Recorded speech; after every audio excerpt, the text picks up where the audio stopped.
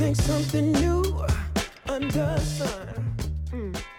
Hello and welcome to another episode of The Imprint Companion, the podcast dedicated to chronicling the releases of Imprint, the boutique Blu-ray label available in Australia via Vision. My name is Alexis Holiopoulos, and joining me as always in the celebration of physical media is none other than one of my dearest and most powerful friends. It is the creative force known as Blake Howard. Oh, hello, Lex. Man, speaking of forceful, we have held back 3 incredible releases from Imprint this month from some of the most huge forces in directing that we've probably seen in the last 20 years from the United States and beyond. Gus Van Sant's in here, Terrence, Mother Flippin' Malick, Yep. and none other than David Lynch. It is an absolute murderer's row of iconic voices in cinema, and I am almost intimidated to talk about some of these releases because they are some big filmmakers. And beyond that, we're going to be talking about those 3 massive releases. There's an even bigger release that totally snuck up on us. It's another entry in the Imprint TV releases.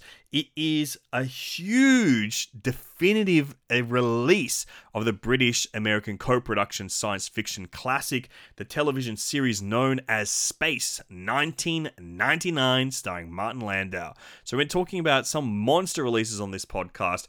Why don't we kick it off with a discussion on Terrence Malick's iconic 1970s sleepy western, Days of Heaven.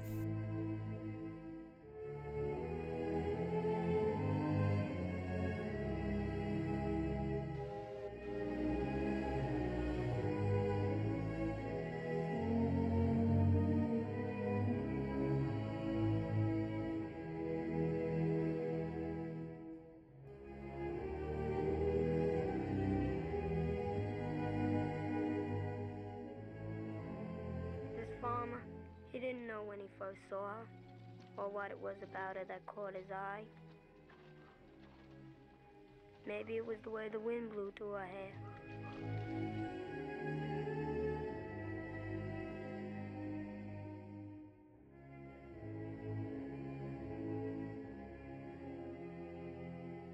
If anyone who is listening to us on Imprint Companion, you would probably know that there was a glorious Criterion Collection release of Days of Heaven that has since lapsed. It is now out of print. Some of us, even speaking to you right now, own that version. It is true. One person whose name starts with A and ends in Lexi Toliopoulos. It is true. Is one of those very people. I'm a proud owner of that. I believe it would have been one of my first Criterions because I mean, everyone goes through a Malick phase, and I always loved that movie. Used to play on TV, so I wanted to see it in like the beauty on an HD Blu-ray release, and I loved that release for a very long time. Really great release. So if you own that, I understand perhaps your trepidation as a collector of like, oh, I've already got a Criterion. Why do I need an imprint? I don't even pay for the imprints, and I was hesitant about it, to be honest. But what I want to tell you here is, you know, obviously the transfer is just as exquisite. It's the same. It's the same remaster they're working from, but I do think that it actually looks a little better on the newer release. So it does look exquisite, but I want to say, like, selfishly as an Aussie, there is an Australian film critic who has had a dominant position in the Australian critical landscape for very many years internationally, especially probably more so in Europe than anywhere else. Yeah. It's not the Margaret and Davids because they're kind of our, you know, Siskel and Ebert of our television landscape, Margaret Pomerantz and David Stratton, that is. But Adrian Martin is a dominant critic in Australia, actually has the greatest flex website you've ever seen. Filmcritic.com.au is Adrian Martin's. It is a flex. This disc has an incredible, really great philosophical commentary by the great Adrian Martin. And it is a kind of different than a sort of historical, contextual. it is like this beautiful expressionistic and sort of does some interweavings, but it's like the longest form, glorious film analysis, kind of podcasty musing, using the visual prompt of this movie to go along from someone who knows this movie incredibly well, knows the production inside and out, knows Malick's work all over the place, has a rich knowledge of cinematic history, and it's just kind of, it not only is this disc so great because it's a Malick, it's new, it's actually available again. So if you're someone who never got a chance to get the Criterion, like me, because I slept on it completely, I got the other Malick. The Thin Red Line is my kind of Malick, so I got that one instead. It is such a great pleasure to be able to get your hands on it again, but that exquisite commentary touch and then the Thrown Upon the Earth editing Days of Heaven featurette is one of the best film school essential featurettes that is on any disc that we've covered in the entire Imprint Companion, because it talks about how literally a film can be found like just as if you are iteratively editing a story that you're producing or writing. It can be found in an edit, and they literally found the way to tell this story and to make it what it is in the editorial phase. And it's a special release, and I loved it, and I'm so glad that I now have my hands on it. And I would have to echo Blake's praise on the Adrian Martin commentary. In Australia, for all you physical media nerds out there listening to this podcast, I would probably assume that many of you were introduced to special feature DVDs through the Mad Men label of Director's Suite, where we would get like some cult classics, but usually there would be some like a fantastic introduction to some of the great works of European filmmakers and stuff. Like I still have a few of them sitting on my shelves, but in particular, the Turkish-German filmmaker Fatih Akim's films, like Head On, I still have my Director's Suite editions, and almost most of them, I would say, have Adrian Martin commentary tracks. So that's probably how I was first introduced to him and his work, was from his work doing the commentary tracks for the Director's Suite. So this feels like there's something here that having his commentary on this that almost makes me feel nostalgic and sentimental for my most devious of hobbies, which is collecting movies. I was just going to say, we joked when we were first making this show happen about how important DVD culture was to us. And so it really feels like a little bit of a full circle moment. Absolutely. With a Terrence Malick film on physical media with an Adrian Martin commentary. It's like there's something about those elements coming together that it's special. Whenever I have a full circle moment in my life, Blake, I'm always looking for that other shoe to drop and for me to drop dead. And this one is a big one happening for me. Also, we've got another great entry in what I think Imprint is doing the best, uniquely compared to any other label, is they honor the score beautifully by just having a discussion and featurette dedicated to the score. We've got one of those on this as well. It's maybe the best one. I don't need to go into it because what are you going to expect? It's one of the great scores. And then to top it all off, I'm an aesthetist, okay? I love aesthetics. That is why I got into collecting Criterion Blu-rays. The Imprint box is far and away more beautiful than the Criterion box because it's got the classic typeface. The font from the poster is on both of the boxes. The outer shell and then the actual plastic box has got one of the greatest typefaces and fonts ever put on a poster. And the images are so evocative of Malick. I love this poster and I'm so glad it's finally getting used. Yeah, that is one of the glorious things about if you get your hands on the special editions that Imprint put out. First up is the options of the different cases and covers. And so many of them, there's nothing more infuriating than a bad movie poster for a movie that you love. And there's equally nothing more infuriating than an absolute dog shit version of a great poster. Like, I mean, we've recently talked, sorry to throw shade at our friends, perhaps at Paramount Pictures, but some of the Indiana Jones Drew Struzan posters are some of the most beautiful movie posters that have ever been created, right? And also Drew Struzan's amazing Star Wars 1997 special edition posters that he did for those films. I keep those still here on VHS. I'll never be able to watch them again, but I love the look of those posters so much. They're so glorious. And yet, every new iteration is some fucking dog shit. Minimalist look of something. I don't know what they're trying to capture. Crummy nonsense Photoshop exercise in hell. And when you see the glory of a hand-painted movie poster realized on crisped cardboard for your shelf, there's kind of nothing like it. And I really just like that is imprint just gets it to its bones. And so I'm so happy that the Days of Heaven has this. But let's sidestep from Malick as a powerhouse filmmaker and let's dive into, when we talk about discovery, I think this next film that we're going to talk about is kind of a true rediscovery film, in fact, because I think Gus Van Sant is a filmmaker that we can say is one of the most eclectically capable filmmakers who's ever lived. He's made films across a whole bunch of genres, has changed the face of different cinematic modes and storytelling. He's dabbled in science fiction, this sort of docudrama style. He's worked across the map and so long and been kind of a really stable voice in independent cinema. And so many people talk about the 90s being completely defined by a British movie about Scottish smack addicts called Trainspotting, directed iconically by Danny Boyle, one of his very early films.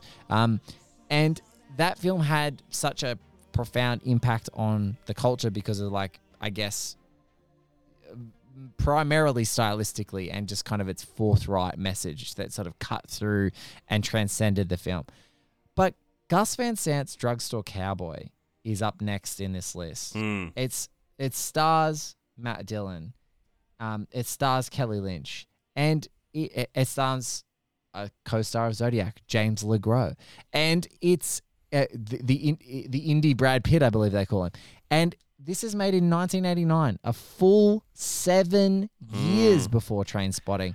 And it feels like when I was watching this, I was like, Trainspotting for the longest time in my cinematic knowledge had been such a singular entity and something that pushed things so far.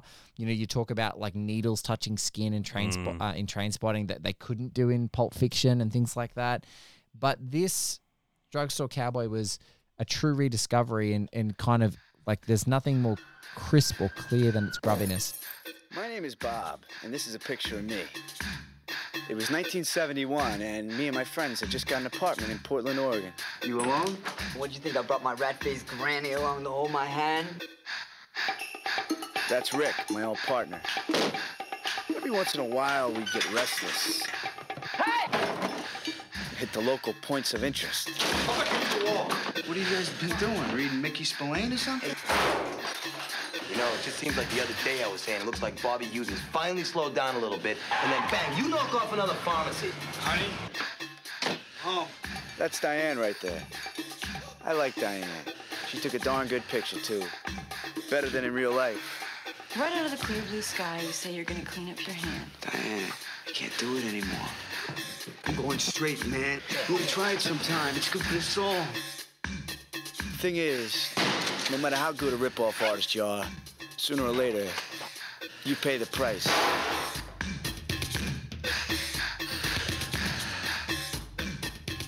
Alex, tell me about your experience with this movie and this beautiful release. This is my first time watching this film, and I have to echo something you were saying that didn't really occur to me because this film comes out in 1989, and it's set in the 1970s. It truly feels like the first film of the 1990s. To me, this feels like such a precursor to, like you said, Trainspotting, but even more so mainstream American films like Reality Bites, I feel like owes a lot to this. Yes. And one of the things I think is so powerful about this film is you've got some of the great young actors of the 1980s, like teen stars as well, with like Matt Dillon, Kelly Lynch, James LaGrosse, and then Heather Graham as well. This is one of the probably, I don't know, I can't think of an earlier film I would have seen with her in it. And these are all very beautiful young people, and you kind of see, without it feeling too overboard, the effects of the lifestyle that they live coming over them. And I think by having like these really fresh face people that have like the proper movie star charisma, like, you know, they go on to some greats, some of these people, it feels like tragedy. Like the tragedy is really elegantly shown, and there's this beautiful flow to it. But beyond that as well, there's like one instance of casting in here that I think is divine. And Gus Van Sant is no stranger to this, to like a divine impulse of casting someone out of left field. And William S. Burroughs, one of the most important like offbeat American folk heroes, basically the author of Naked Lunch and like kind of like so many counterculture works like that, is cast as this priest who is also someone who has lived this same lifestyle of being addicted to drugs and is trying to be on the road to recovery. I think it's one of the most sublime pieces of stunt casting I've ever encountered. And he carries all the perfect gravitas for something like this. Like, the guy's had a hard life, but his impact on culture is second to none, basically. And I was really... this was such a surprise, this movie, because it's also a little bit of fun in the same way that Trainspotting is. A little inspiring as well, and like hoping these people will better their lives and turn them around, even though like the odds are stacked against them. And great music, like good score, but also like some kind of reggae and stuff. Like, it closes out with one of my favorite reggae songs. I really, really like this movie a lot. And I'm kind of up and down on Gus Van Sant. I would put this top tier Gus Van Sant for me, really. Yeah, he's like, when you've made so many films, that's the pleasure about Gus Van Sant. You can have a top 5 Gus Van Sant films and have seen only like 10 of his 30 films or something like that. Like, he's got so many films on his resume. But we always consistently shout out on the specials, the different scores or compositions. There's a really good Kelly Lynch on Drugstore Cowboy featurette, which came out in 2021. So they got to interview Kelly Lynch retrospectively about it, which is worthwhile. And also, Ahead of the Curve, Chris O'Neill's visual essay does talk about exactly the contextual placement of Drugstore Cowboy and how important it was to the upcoming sort of new wave of American New Hollywood that a lot of people credit to Reservoir Dogs now, Reservation Dogs is now playing, but Reservoir Dogs of 1992, and El Mariachi. But I think some of that energy, those interperiods between the end of decades and the beginning of new ones, are very fascinating to mine out, I always find, and this one is one of those. So yeah, a really good release. Absolutely. The next film that we're going to be discussing on here is by one of the most important filmmakers, especially when it comes to surrealism in films. But this is probably his most naturalistic effort, his hidden masterpiece, and personally my favorite film from auteur David Lynch. We are going to be discussing the imprint release, and I believe either first or most widely accessible Blu-ray release of his masterpiece, The Straight Story.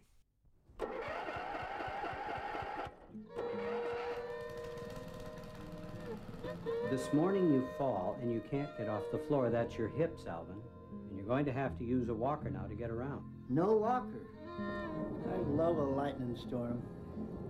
Me too, Dad. Uncle Al, I had a stroke. Rose, darling, I'm gonna go back on the road. And I've got to make this trip on my own. I've got to go see Lyle. I know you understand. Alvin, you're gonna get blown off the road. That's what I'm afraid.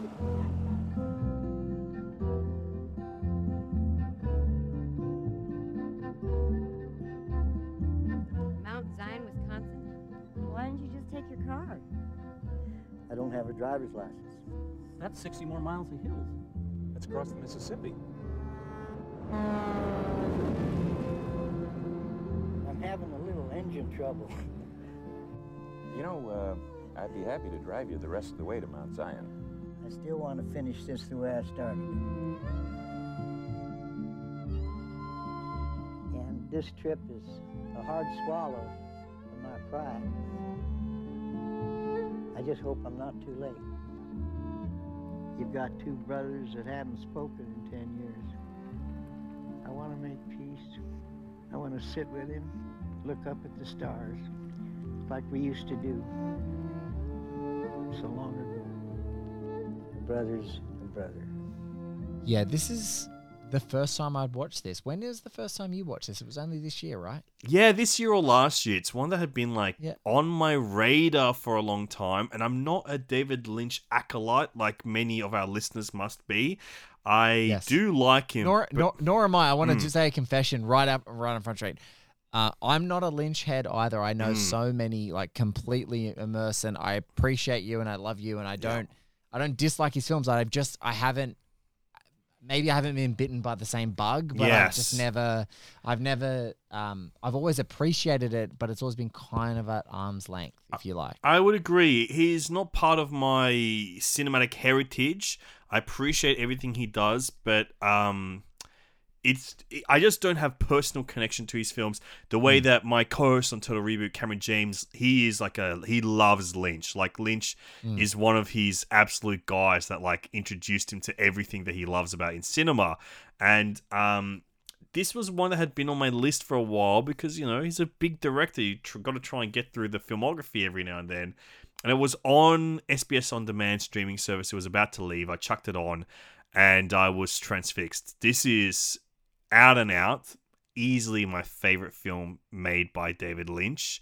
It's a very low-key story about a man living in the rural states of America who has to go visit his brother and who lives many states over, but he can't drive a car there, so he has to drive very slowly on his tractor to get all the way there. Little ride on lawnmower all the way from Lorenz, Iowa to Mount Zion, Wisconsin. And if you're in the United States, you know what that means for Alexi and I. It's just really far away. Mm-hmm. And Alvin Straight is his name, and he is the name of the story. Mary Sweeney, who was actually the spouse of David Lynch, had written this little sort of script and would never have imagined that he wanted to do something like that. But I think he was yearning after a couple of his more surrealist, very psychologically heavy films that he decided he wanted to tell something literally, a straight story, tell a story about a person wanting to do something in their life. Distributed by the Walt Disney Corporation and Buena Vista Pictures. It's unreal, right? Unreal for him. And what's really interesting, if you've never seen it, is it still has some of those Lynch qualities in that it is weird. It's a weird story because it's based on a true story that feels in the Lynch vein. Like, he does like his road trip movies, and this is a great road trip movie, but it is so low key. It's just it's hard to describe even. Yeah, it's delicate. It's sweet. It's sad and soulful, and people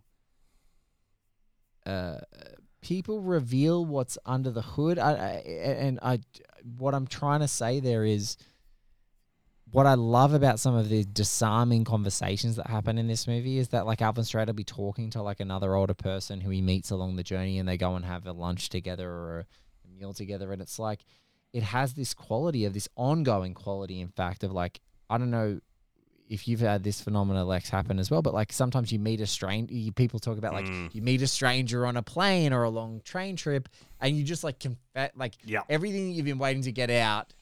you feel like this is a single serving dialogue. I'm never going to meet this person again. I'm just going to like bounce everything that is in my deepest, darkest well to them. And it feels like this movie has a series of those really candid, unguarded conversations that happen between people, and people break down. And I especially think that like the older generation, this sort of tough, strong, silent type exterior that has sort of, you know, so much of that generation typifies. It's so awesome to watch in this movie that kind of be stripped away and be investigated and probed and psychologically tested in the way that Lynch can do. And yeah, it's a really special one. And and three headline performances as well of Richard Farnsworth as Alvin Straight, who held the record for oldest nominee for Best Actor at the Academy Awards until this year when Anthony Hopkins won for The Father. He is so incredible in this movie. The politeness of this character, and this tearfulness about him and strength about him. Sensational performance. Sissy Spacek as his daughter and Harry Dean Stanton as his brother. I almost feel like it's a spoiler to tell the audience that it's Harry Dean Stanton that he's on the voyage to, because when he has that reveal in the movie, I was like, God damn, couldn't have been anybody else on the planet in that role. No, couldn't have been. And there's a really terrific Mark and Bob Tell It Straight crew doco about scouting the locations for this, and the fact that they literally made this movie as a road trip because they wanted it to be in these places and find these spaces along the way, and talk to these guys who got to work with Lynch for the first time, and how seeing Lynch stuff had made them want to be filmmakers. So it's really the beautiful aspirational story. Is my favorite feature on the disc. But there are countless editions. I even got a glorious Blu-ray box set of all of the Twin Peaks double series, and then the final third season.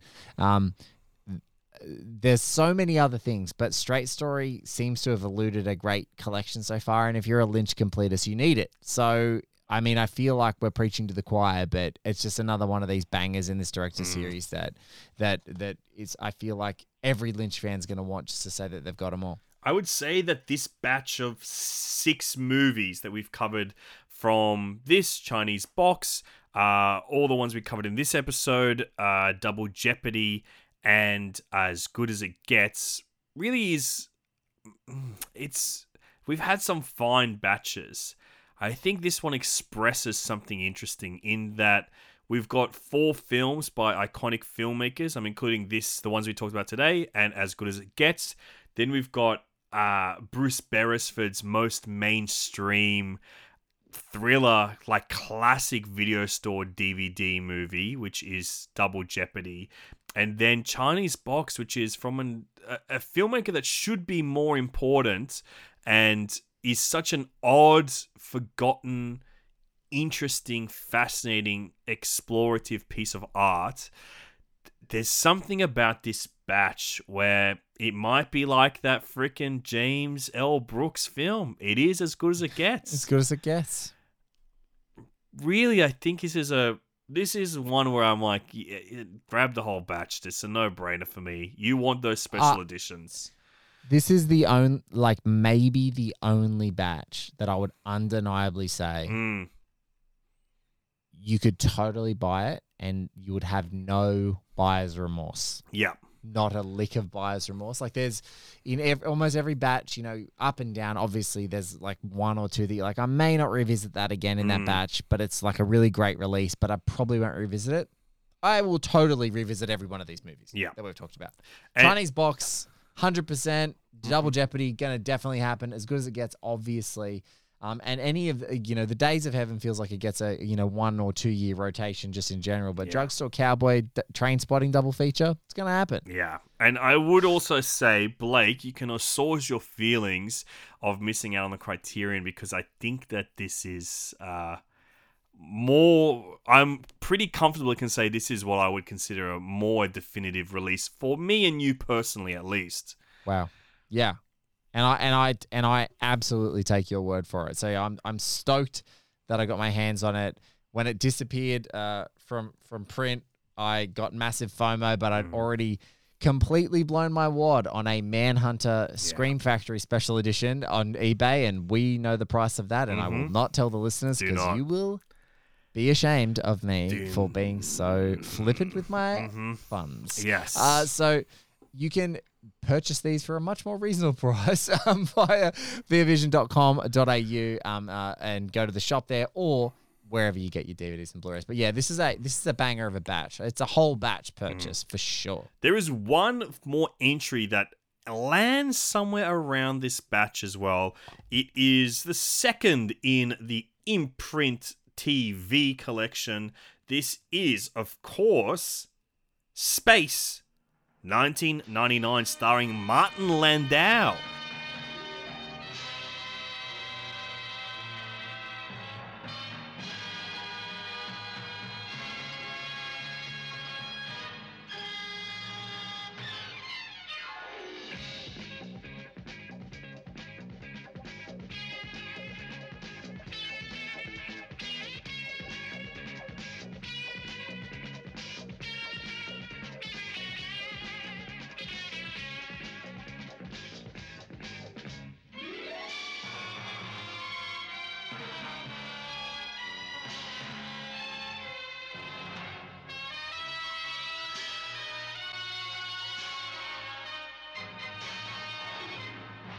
I had a little bit of knowledge about what this was. I'd never explored it. I'd read about it and seen about it because I am a fan of vintage science fiction of this era of the late 60s to the early 70s. Or to the late 70s even. I'm including shit like Star Wars, of course. But I love the aesthetic of these things. And this has been on my radar for a while, but I don't think I ever thought I would ever watch it. This release is insane, to say the least. I am a 50s sci-fi nerd. Studied science fiction film at university when I was doing my film studies and degree. And really, there's a original James Cameron Terminator poster behind me. Love sci-fi, but I kind of, I feel like there's a gap in that 60s sci-fi that I kind of missed. And it kicked off with Star Trek, where science fiction went mainstream, and I kind of missed some of that. And then I jumped back on for Star Wars, and then obviously I was along the ride with all the seminal sci-fi. You're talking like you're 150 years old, like you're around for when all these things were first coming out. No, but I mean, I feel like in my like study that's just kind of what happened. Like my lecturer and teachers like pointed me in these directions, and I just had these big misgaps. So I didn't know really about this until we got our chance to get our hands on it. And what I was completely shocked by is how freaking exquisite this show looks. It looks like unbelievable, like unbelievably good. Like there is some, obviously it's a miniature or reprojection or whatever, but everything looks so incredibly textured. Yep. The outfits are incredible. The spaceships and all of their buttons and the suits are incredible. One major thing, like I've only watched like an episode and a bit of the series. Lex has kind of dived more headlong into it, but I'm definitely going to have this on because a consistent white noise in my office until I finish the entire series, because it's a total ripper, and the pilot is absolutely incredible. But it has this amazing, refreshing quality, Lex, that I think you and I have like texted back and forth about, which is like, shit, I love seeing old people in space. That's what it is for me. There's something in the aesthetic of the future visions from 1970 of like these tunics and like these gender neutral clothing almost, and like these angular sci-fi hard edged visions with these soft beigey colors and these burnt oranges. Like everything looks like autumn, and everyone has these hectic sideburns and mustaches and comb-overs, and like pure 70s stuff. Oh my God. Gray. That's what I love. Everyone's got these wispy hairs and stuff. And I think that's so out of line for how we see sci-fi now. You have to go back to shit like this and Star Wars and Silent Running to get that real aesthetic. It's so annoying how young everyone is, like especially in Star Trek. When you see the original Star Trek, it's like adults, and then like you see the new Star Trek, and it's like sexy young like 20 somethings, and you're like, huh? Like this doesn't work. And so I really love that. And also for this, British US co-production, such a beautifully eclectic group of people, as in different ethnicities represented. There is an Australian character. Yeah. There's like an Australian guy talking to Martin Landau, and I'm like, who the hell is this guy? It's so good. And I'm sure if there are fans out there, just so you know, again, one of these glorious rigid imprint boxes with the little triangles on the side to triangular interlocking, has a huge Making of Space 1999 book by Ian Fryer, who's chronicled everything about the series, given synopses about all the episodes and broken them down, talking about everything like impacts, UFOs, context, great stuff. And then these two beautiful, massive box sets on the inside of this rigid case as well that look exquisite. It's chock full. Like, there's insane amounts of special features on here, including a freaking BD-ROM with, like, the scripts of the series on there as well. So you can read the scripts. Amazing. And all the old, like, classic annuals of, like, back in the day when fan magazines used to exist for these kind of properties, where there's like these big, it's got the BD-ROM, something I don't know if I'll ever be able to interact with, but it's got everything you could dream about on there. Yeah, look, it's a really great thing. And like 75 to 79, like these guys are using all the same tech and hardware that is so iconic and still stands up from those original Star Wars releases in 77. It's like it's really special. And yeah, I can't get enough of this stuff. It's so good and it looks fantastic. It looks great on the shelf. Really, that burnt orange that is on their sleeves is on your shelf on this big box. It's really good. If you are a Star Trek fan, if you are a 2001: A Space Odyssey fan, Silent Running, this is a freaking dream come true, to be honest. Like this, I'm really, really glad I'm watching this. And I have a little group chat of buddies where we like end up trying to sync up watching like CSI and or like, our procedurals and stuff together.